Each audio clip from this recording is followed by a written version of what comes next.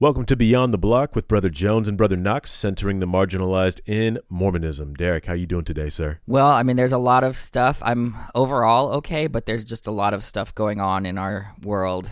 I feel you, man. A lot of heaviness, yeah. Yeah, I feel you. Like, all things considered, I'm doing better than most, but like you said, there's a lot going on in this world, and I wouldn't know where to begin to address it. Except for doing this work that we're doing and making an effort to find peace and find hope and find a way forward through the gospel of Jesus Christ with you today, Derek. So what do you say we jump into it and have some of these conversations? Yeah, let's go for it. All right. Before we do that, just wanted to remind you guys that we are a proud member of the Dialogue Podcast Network, a collective of independent, interesting podcasts who promote thoughtful, respectful, and engaging inquiry and discussion of all aspects of the LDS tradition, thought, arts, and culture. Now a part of Lyceum. Find out more at dialoguejournal.com/podcast network. That's dialoguejournal.com/podcast network. Okay. So we are this week discussing in the Come Follow Me Mosiah chapters 18 through 24, and there's quite a bit of doctrine in these chapters, and quite a bit in here that's relevant to all kinds of situations that we're dealing with today or that we've dealt with in history. Where would you like to start, Derek? Is there any context you want to give to these chapters before we really dive into the doctrine? The only context is to just remind people where we left off, that Alma fled into the wilderness for his own safety and because he was unwelcome among King Noah's people and priests. There's a lot up in the air. One of the questions that I'm very curious about is, did Alma and his people out in the waters of Mormon have copies of the scriptures? That's a good question. And it doesn't say either way. I imagine that they may not have had. It's not like today where you have a printing press and everyone has their own scriptures, or there may be like one official copy per congregation, or I don't know even what they had, whether they had any scriptures. And it's all the more impressive if Alma went out there and taught people, because you've got extensive teaching of the people and bringing them to repentance. And did they do that without the scriptures? And if they did, that meant they knew the scriptures so well. And it meant that they lived their life in a way that their lives became, in a sense, testimonies of the scriptures. Like the way they lived the commandments is how they taught each other. And I think that's really beautiful to think of when there's times of deprivation or constraint, like really tapping into being a community that lives out these things, and that's how you pass it on to others. I imagine that's maybe what they did if they didn't have any scriptures. Well, we do know that they at least had the words of Abinadi. I mean, not exactly a lot to go on, but nonetheless, there was a lot of important words and important doctrine that was, in Abinadi's speech to, King Noah's court. So, right, yeah. I mean, at worst, that's what they had to work with. But even still, I really like what you said about how the community operated even without the tools that perhaps King Noah or other actual organized churches in that time had. Immediate practical implications for these people, and it also has profound implications for how the saints today, how the saints then treat folks on the margins. I think often, Derek, about why there aren't more black folks in the church, or how we can better our missionary efforts among communities of color. I wonder how often do we think about how to mourn with and comfort communities that deal with unique struggles. For example, my friend Felicia related a story of being in a predominantly black congregation the same week that Philando Castile and Alton Sterling were shot and killed. The congregation was in mourning. There was a bishopric member conducting the service, and he stated that the bishop desired to speak to the congregation before the conclusion of the meeting, which was met with an audible gasp, and you could tell people were waiting with bated breath for the bishop to say something, anything, to ease the pain of the black members of that congregation. So he got up and he proceeded to tell the congregation about an experience his family had on a trip to Idaho. Another example, Trayvon Martin's death was a flashpoint in American race relations because it was the first time in recent memory that America was confronted with racism in such a way that it could not be ignored by populations who would ordinarily do so via social media. Since then, there have been many more high-profile deaths of unarmed black men at the hands of police or white vigilantes, and black folk would always grieve. And it really broke my heart to see my people grieving, only to then see white folk, especially the saints, interrupt that mourning with questions, opinions, and other kinds of hurtful rhetoric.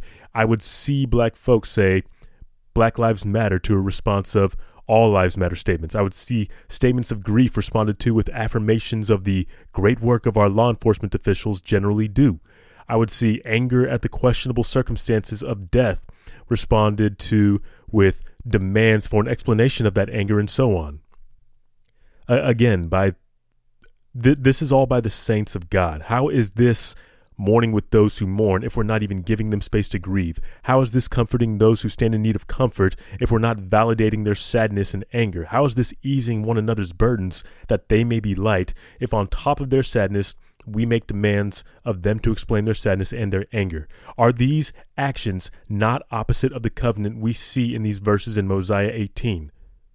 What does honoring this covenant look like then in this context? It looks like checking in on your black friends when there's another high-profile killing under questionable circumstances. It looks like showing up to vigils in your neighborhood when they're held. It looks like being comfortable enough with our church's history to acknowledge that racism was likely a part of the priesthood and temple restrictions. It looks like respecting black pain enough to acknowledge it without criticizing it. If we can do this as a faith community, we can be significantly better ministers to the black community. We can turn our churches into a space that black folk don't just find comfort in, but thrive in. We can lead the world in a transformation that prevents any more Ahmaud Arbery's, and we can stand boldly as witnesses of Christ anywhere and any time that black lives do matter. Yeah, I just want to lift up what you said and affirm it. That really needs to be heard, and I just give my second witness to everything you just said. And it reminds me of how Alma's people were literally mourning the death of Abinadi. Yep. They were a community that was traumatized, and this wasn't just some random act of death. This was death by what we would consider today the law enforcement. Mm-hmm. This was a lynching in a way. Yeah, it was a lynching. It was a martyrdom, but it was also a lynching that threatened an entire community. It wasn't just, this one person got killed. This is designed to terrorize and dissuade other people from following Abinadi. Mm-hmm. So Alma and his people had to go into the wilderness to be safe.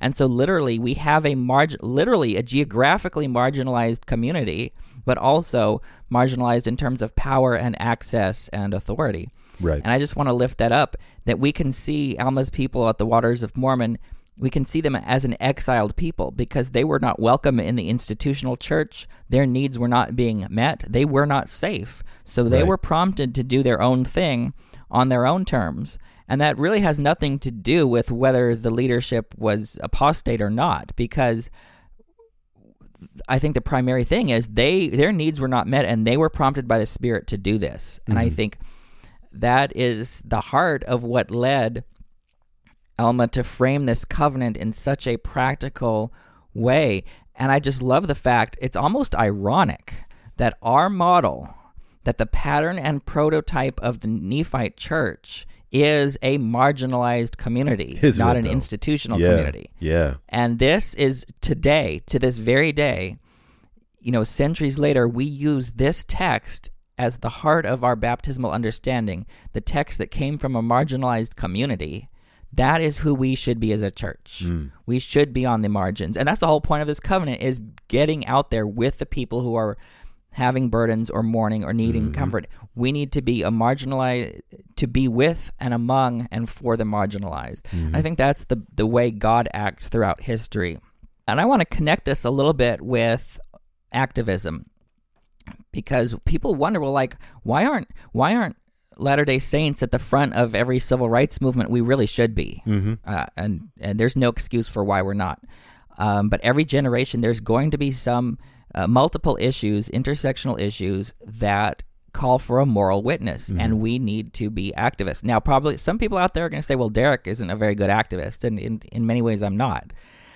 But Mosiah 18 here teaches the principles of activism. So we have here both the fuel and the permission for activism. Like, we should never doubt that Latter-day Saints have the ability and the obligation to engage in activism. And here we have both the what and the how of activism. Yeah. The what of our activism, the principle we're trying to implement is really simple. All are alike unto God, from 2 Nephi 26:33. That is what we are implementing. All are alike unto God. And the how of our activism is here in this text. This is our method. It's our covenantally obligated divestment of privilege. We are taking some of the weight off, the effort off of others and onto ourselves. This consists of bearing one another's burdens that they may be light, mourning with those that mourn, comforting those that stand in need of comfort, and standing as moral witnesses of God in all things. That means every time there's a current event, there's an opportunity to... That's what it means by saying all things. We have an obligation to stand as, what would God say to this, and where is God in this? Right. And almost every piece of activism can be seen as in harmony with these elements of our covenant. Like, everything I do for Black Lives Matter or for women or for any group is here, right in here in this covenant. I should not have to defend activism, although a lot of Latter-day Saints are scared of activism. Which baffles my mind, because, like, a lot of people will fall back on the church saying it's apolitical, and I'm just like, but... Like, this is literally in our baptismal covenant, all times, all things, all places. Like, why do we treat the church like it's a social, cultural, and political vacuum when we are literally told to be a witness of God everywhere and all the time? Like, that just does not make any sense to me. Yeah, and I think this was exceptionally true in the 19th century. For a lot of the history of the church, religious freedom and the ability to have religious liberty, that was something that Joseph Smith was a civil rights activist about. Same thing with the suffrage movement, the early suffrage movement. We had our Latter-day Saint women be leaders in that. And I think there's totally room for that. We just need to tap into that and not wait for permission from some other authority. Do you feel like there's any particular reason that we've kind of moved away from that? Or can the case be made that we haven't moved away from that and we just do it when it's convenient for us? I think it's more cultural than doctrinal, because we've got this idea with correlation with the centralizing of authority that our leaders are going to pamper us and give us everything we need, which is really the opposite of self-reliance. To talk about some hypocrisy there. But we expect them to give us all the manuals, them to give us everything we need. We don't have to do any work. We don't have to do any original thought. There's this, I don't know, which is not in our doctrine. I can't think of anything in the scriptures that justifies that. Obviously, we sustain our leaders, but in a time of milk before meat, milk is something that's given to you because you're a baby and you can't get it for yourself. Meat is something that when you're grown, you go out and get it yourself. And I think that's why people are expecting the leaders to give us the meat too. I mean, and that's not their job. There's a lot of becoming a celestial adult, learning initiative and responsibility. That's on us. That if we don't do it, we don't become the type of person that can inherit a celestial glory. Right. So it can't be outsourced. It has to be internal. Right. But culturally, we have said, the leaders are going to take care of anything. And I think a lot of people, and this is totally social and cultural, we just defer all these things, and we feel like we can't make a statement unless the newsroom makes a statement, and then we can share it. Right. And we've never had to wait for that. I mean, what are your thoughts on that? I don't know, man. I heard this quote like sometime early in the week about how when the prophet speaks, the thinking has been done. And I just wanted to I don't remember where I saw it, but I'm pretty sure it was on my computer, and I just wanted to punch my screen. I was like, people, like, this really undermines the whole purpose of walking the covenant path, of becoming godlike. Just if we don't get an opportunity to really exercise our God-given ability to think, to gain knowledge, and to really wrestle with our doctrine, with our text, with our own faiths, then how are we becoming more celestial? Just how are we doing that at all if we just let the prophet do all the thinking for us, especially when the prophet clearly hasn't thought of everything? Like, they can't. That's not even their calling. Like, as you said, this is not a doctrinally based idea, what we've tended to adopt in our culture. And yeah, I don't know, man. Just it's a frustrating thing to me to watch. And I just really wish that in that particular context, people would take a little bit more initiative, like Nephi did when he had to build a boat and build a bow and arrow, despite not knowing anything about how to do either. Just I just wish we'd take more initiative. Right, and just a quick detour. This statement that when the prophet speaks, the thinking is done. That came out in the improvement era in 1945, and somehow that slipped into the material, and then the president of the church officially disavowed it. George Albert Smith said, like, this is not who we are. We have agency. We do not force people to do anything. We teach correct principles and they govern themselves. That is not who we are. And I think that response is very consistent with the church up until the 1940s. But then here we've just got this cultural thing in the church since correlation and since all of the growth of the church and how everything has been centralized, that we've lost that. And this idea has come back. I'm like, that Jesus is never, I'm so frustrated. I can't even put it into words. At how narrow-minded, it's like we're selling our birthright. Like, yeah, I mean, we have the right to personal revelation, to exploration, to studying and growing and learning. We're selling that birthright for something far inferior. Yeah. But definitely. let me just name this Mourning with Those Who Mourn. I think we've talked about this before many months ago, but many listeners may not have heard this. But it's this idea of ring theory. It's mourning with those who mourn. We can do that best with this idea of concentric rings, and that the person who is experiencing the crisis is in the center, and there are some then the people that are immediately close to them are right in the next ring, and then you keep going outward. And what we have to do is comfort in and dump out. So if there's someone that's in a closer ring than we are, we're supposed to be present with them. We don't dump on them. We be present with them. And then when we need to process our own needs, we do it with someone further out in the ring. Mm. And this gets back to the calls we've seen online and for justice for Ahmaud. That doesn't mean that we lock up as murderers and keep going. It means that we have a complete cultural, moral, and judicial overhaul of the systems that allowed that to happen in the first place and continue to allow it to happen so that we can demonstrate that Black Lives Matter on every level. And I think it's important to name that our culture and our institutions absolutely prioritizes white life over black life. And it needs to be named because some people won't even admit that. Mm. Just imagine what would happen if the colors were reversed here in Georgia.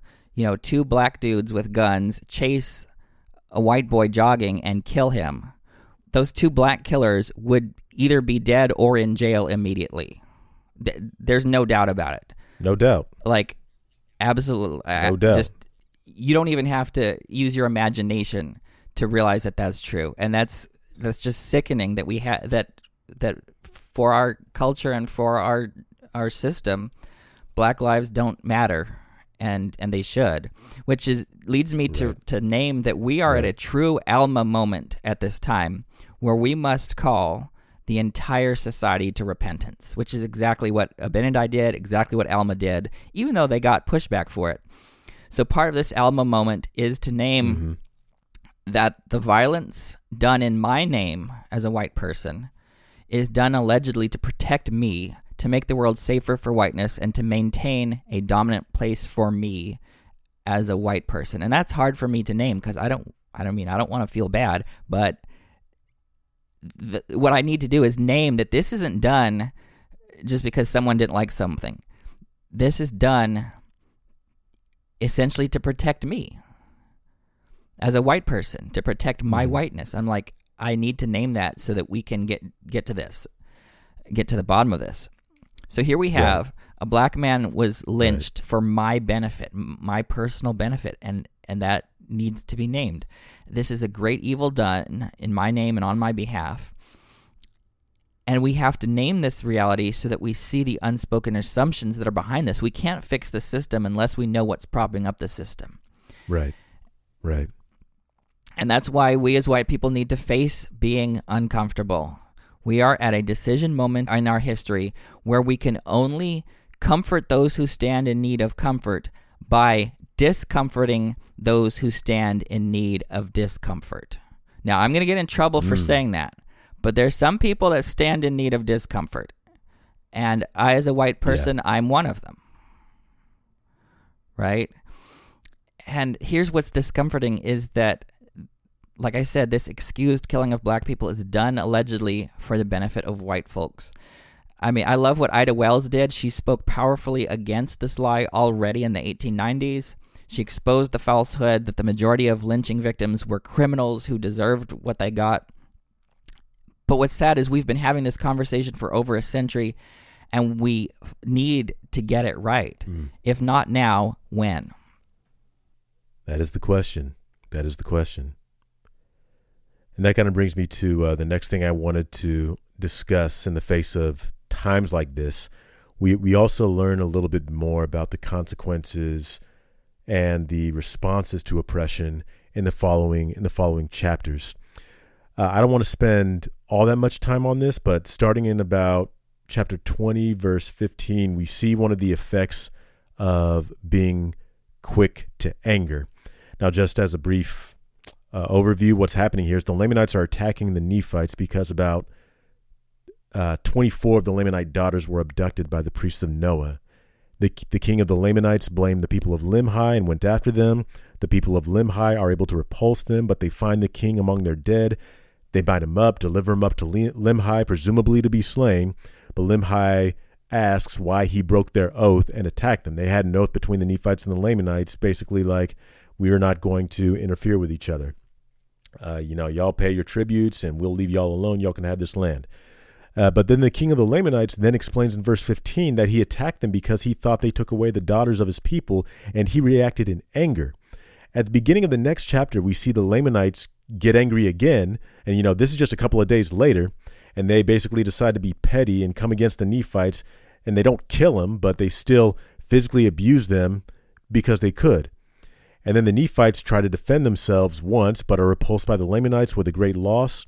And then the Nephites themselves are stirred up to anger and decide to try again. But they suffer the same fate and even try a third time with the same result. So in this short little window of verses, we see that people can be driven to make some foolish choices out of anger that result in costly consequences. Now, in saying that, I do want to say that there is such a thing as righteous indignation. There is such a thing as righteous anger. The king of the Lamanites was right to be mad about the loss of the Lamanite daughters, but he directed that anger at the wrong people. The Nephites were right to be mad about the Lamanite oppression, and perhaps they were even right in taking up arms the first time. But taking on the Lamanites the second and third times out of anger after they already lost a battle and their numbers were significantly reduced was probably not the most sound strategy for addressing their oppression.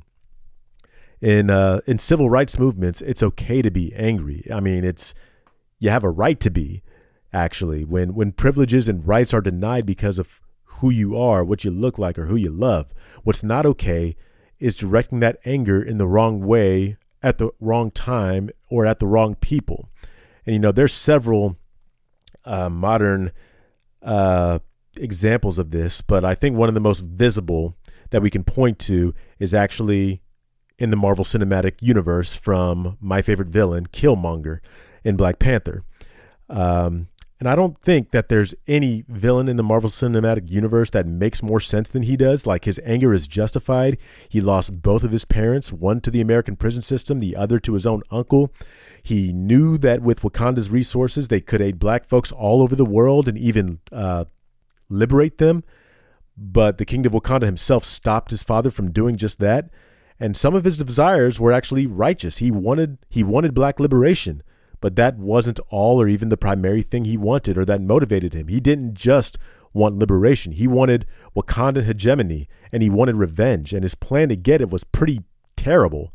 Like, in fact, if you remember George W. Bush's era, like that era policy for quote unquote democracy promotion, that's basically what Killmonger's plan was. That plan backfired spectacularly with unforeseen consequences every time it was deployed. But anyway, the point is, I feel like we're being told to take care of how we act when we're angry in these verses. It's a great weapon when wielded properly, anger is, but it's also a really easy weapon to wield improperly, and we can't afford that in the struggle for civil rights in all things.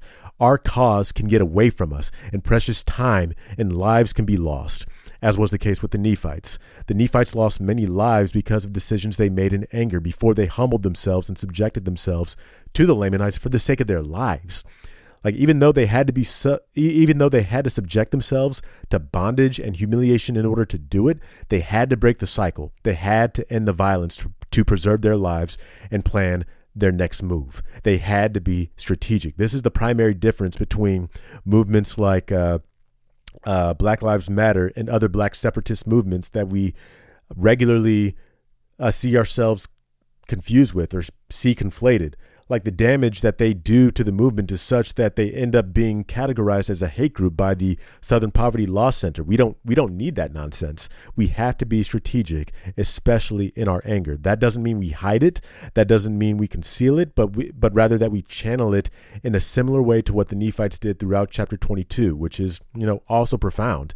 We see in chapter 22 that they get the voice of the people in the very first verse. And then, when we apply that to our different groups, the work of organizing needs to take place first. But the next step is to get on the same page and to act. And then you see what the Nephites determined, which is also profound. Gideon comes up with a great idea to get themselves out of that situation they were in. They couldn't fight the Lamanites to deliver themselves. They just didn't have the numbers to do that. There was too many of them. What they ended up doing, though, was exploiting a weakness in their system to escape bondage. And, we can definitely see in history how, different groups of people have done this. One of the greatest strengths to black liberation movements has been how often white folks or anybody who espouses white supremacy has underestimated the intelligence of people they thought they were better than. And that ended up working to white supremacy's detriment and working to the advantage of black liberation movements. The civil rights movement behind Martin Luther King, the movements of the Black Panthers, the Nation of Islam, pre-Malcolm, I guess. There's just all kinds of things we can get out of this example. But, there was a lot in there. But primary takeaways were to be careful of how we who work for civil rights, how we respond when we're angry, and also to be strategic when it comes to our liberation movements. Yeah, that's a lot of good points. I just want to name that anger is a symptom that your values are being violated. Oh, yeah. And so anger by itself, is really neither good nor bad. It just is. And I think It's what you do with that anger that's important. And in fact, we've got examples of the Lord being angry in the Bible. We've got examples of Jesus becoming angry. We have even Paul getting angry in his epistle to the Galatians. Like, anger is what it is. Right. It's like, on what values or principles is your anger based? Is it based in the protection of those with less power, or is it based in the protection of your own power? If you get angry because your privilege is getting reduced, then that's not helpful. But if you're angry for the right reasons, and there's things that we should be angry about, otherwise, there's something wrong with us. If you look at what's going on with black folks in this country and you're not angry, there's something wrong. Right. We should have our emotions fully engaged here. But then what do we do about it? See, that's the question. Now, I don't know all the answers, right? Mm-hmm. But I will want to name that here we have examples in the Book of Mormon of a nonviolent tactic here of sneaking out in the middle of the night when your oppressors are drunk or sleeping. And that's one option. And this seems to be successful, at least in the short term. Whereas violent solutions, sometimes they're not successful in the short term, but I think they're never successful in the long term because you just perpetuate a cycle of revenge and retaliation. Right. So there's something I kind of want to dabble in real quick. I haven't fleshed this all the way out, just kind of thinking out loud here, but there was a curious thing that I gathered from these two stories of a people's liberation from oppression. I have to wonder, is there a case to be made for black separatism in here?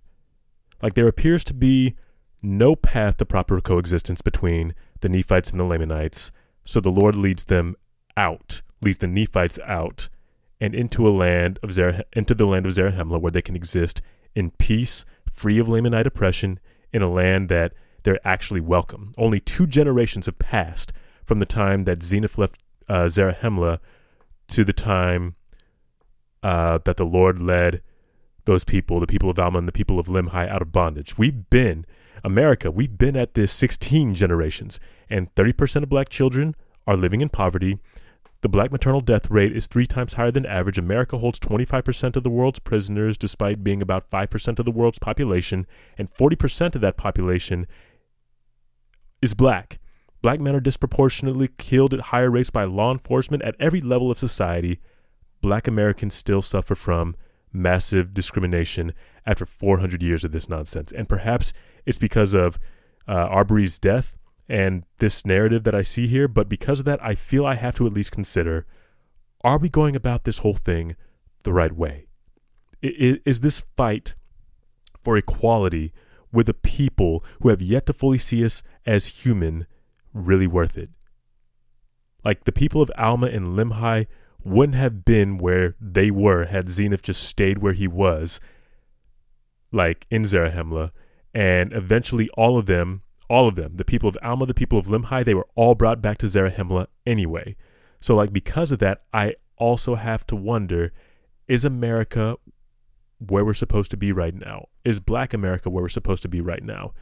Ultimately, because of the trajectory of the Book of Mormon and the establishment of the Christian church in the Bible and in the Book of Mormon, I know that the Lord's goal is integration. So I'm not advocating for a permanent black separatism, but I am wondering if, when we organize from here on out, is it better for us to fight for equality and justice in a system that was founded on denying us those things, or is it better to create or join a society where we don't have to prove our worth? A society that is already our own world, a society where we are already welcome. Because if the Lord's response to a people's oppression was to physically remove them from it, and he has taken that tack more than once, then would the Lord do the same for us today? Would he want us to do the same today? Would he support that if we chose that? Like, I don't know. I'm thinking out loud here. Yeah, I think part of it gets back to something needs to break the cycle of retaliation and abuse and revenge and all these things, because most of what's happening here is people doing things as a reaction to what the previous generation did in the previous generation. They're stuck in this continuous cycle of trying to, on both sides, trying to solve their problems through violence. And the main message of the Book of Mormon is that doesn't work. Yes, there's a lot of war in the Book of Mormon, but war never brings lasting peace to the people. What really brings lasting peace to the people is, of course, the coming of Christ. And that you had something that could unite people, something that was bigger and more important than their differences. Right. In the time of 4th Nephi, there were no ites. You had everyone peacefully coexisting because what united them was greater than what divided them. Mm-hmm. I'm wondering now, would this have been available a few centuries earlier? And my idea would be, well, maybe yes, because Alma and Abinadi, they knew Christ. They spoke of Christ's death and resurrection and ministry as if it had already happened. I think there was some measure of peace that would have been available to them if they on both sides had been open to it. Perhaps, yeah. And speaking of being open to things, I want to get back to how to implement bearing one another's burdens for LGBT people in the church today. All right. Right now, I mean, right now, it's not just a matter of bearing our burdens. It's a matter of like not adding burdens to us that don't even need to be there. Because right now, we have a lot of burdens placed on us that are placed on no other people in the church. We've got, we have loaded onto LGBT folks an artificial and arbitrary burden that doesn't need to be there, that no one else has to bear. What we need to do instead is create a moral soil for LGBTQ people to grow and flourish in the church, the same as our straight and cisgender siblings. That is what we need to do. And yes, it's going to end up bearing one another's burdens. Straight people and cisgender people are going to have to take on some things that will make them a little bit uncomfortable. Right. And here's where I want to go with this. Is part of bearing one another's burdens in the church would be for every soul in this church, leadership, membership, everyone, to admit that we as a people could be mistaken on this issue, which is a burden, right? I mean, it is a little bit of a ding to your ego and to your comfort and to the status quo. But I'm asking people to take on that burden and to pray with real intent for further light and knowledge. Now, let's talk about this word, real intent. Most people have talked about this at some form or another, usually with Moroni, chapter 10. Real intent means truly being willing to act on the answer that you receive from God, no matter what it is. If you're surprised by it, if you're horrified by it, if it's contrary to everything you know. Real intent means going with what God says. If you're not willing to come to the Lord with real intent, you're not going to get a real answer from God because you're not going to act on it anyway. And so here's my real thing. I do believe that, and I know that our leadership is inspired, but at this point I have no evidence that we as a people have prayed with real intent on this matter. It's what we ask of every investigator in the church. Why should it be wrong to ask this of our members and leaders? Right. And here's why I don't think we've really prayed with real intent on this. I don't think that our leaders sincerely think that they could be wrong. And I get it. I mean, if I were in their position, I would be absolutely confident that I was right. Our leaders are mostly operating on inertia and assumption and inherited biases. They grew up in a world where there were no gay people publicly, right? Mm-hmm. And I can't even imagine them being open to marriage equality. I just don't think they're in a position where they sincerely think that that's even a possibility. And if that's the case, they have not asked the Lord with real intent. I can't imagine. I'm not going to name any particular authorities, but there's some of them that I can imagine that they have never had the insight to say, you know what, maybe we're wrong about this. Maybe we've been wrong all these years. Let's give the LGBTs a fair chance and actually bring this to the Lord and say, we don't know. It could go either way. Let's bring this to the Lord, being fully willing to have same-gender sealings in the temple tomorrow if that's what the Lord demands. I don't think our leadership is there. I don't think that they've gone to the Lord and said, you know what? We're ready to have same-gender sealings. We just need to ask the Lord. That's real intent, okay? Mm-hmm. No, I really think this is just so out of bounds for them and so unthinkable for them that they've ruled out the possibility long before even coming to the Lord with this. And because they have not come to the Lord with the cautious humility of real intent, they don't have the answers. Or at least I should say that our leaders have not publicly framed it as real intent, giving us, the people, the impression that they would be on board with ending discrimination against LGBTs in the church tomorrow if the Lord tells them to do so. Like when you listen to certain people in their conference talks, they haven't even considered the possibility that they could be wrong. Right. And yes, it is something that needs to be done. It is the absolute best way to bear the burdens of LGBTQ people. And I just love this one verse in Acts 15, verse 10. This is in the controversy over I usually say that it's the controversy over the inclusion of the Gentiles, but the inclusion of the Gentiles was never in dispute. It was on what terms are they going to be included? On what terms? Circumcision, obeying the law of Moses, are those required or not? Because anyone could have joined the Jesus movement at any time by converting to Judaism and being a full Jew and then following Jesus. I love that, the epistle to the Galatians was also about the terms on which Gentiles would be included, and it ends with the 6th chapter, and it says in Galatians 6:2, "Bear ye one another's burdens, and so fulfill the law of Christ." And the law of Christ here is probably what he taught. Love your neighbor as yourself, as I have loved you, love one another. That's really what we're supposed to do. And this empathy for the other is at the heart of what bearing one another's burdens is like, mourning with those who mourn and comforting those who stand in need of comfort. So that's kind of where I want to leave that. I mean, it's so difficult because, I didn't even quote the verse in Acts that I was talking about. Here's what it says, Acts 15:10. "Now therefore, why tempt ye God to put a yoke upon the neck of the disciples, which neither our fathers nor we were able to bear?" And here's the irony is what the burden that straight and cisgender folks in the church are putting on LGBTQs is something that they would not even bear that for one day themselves.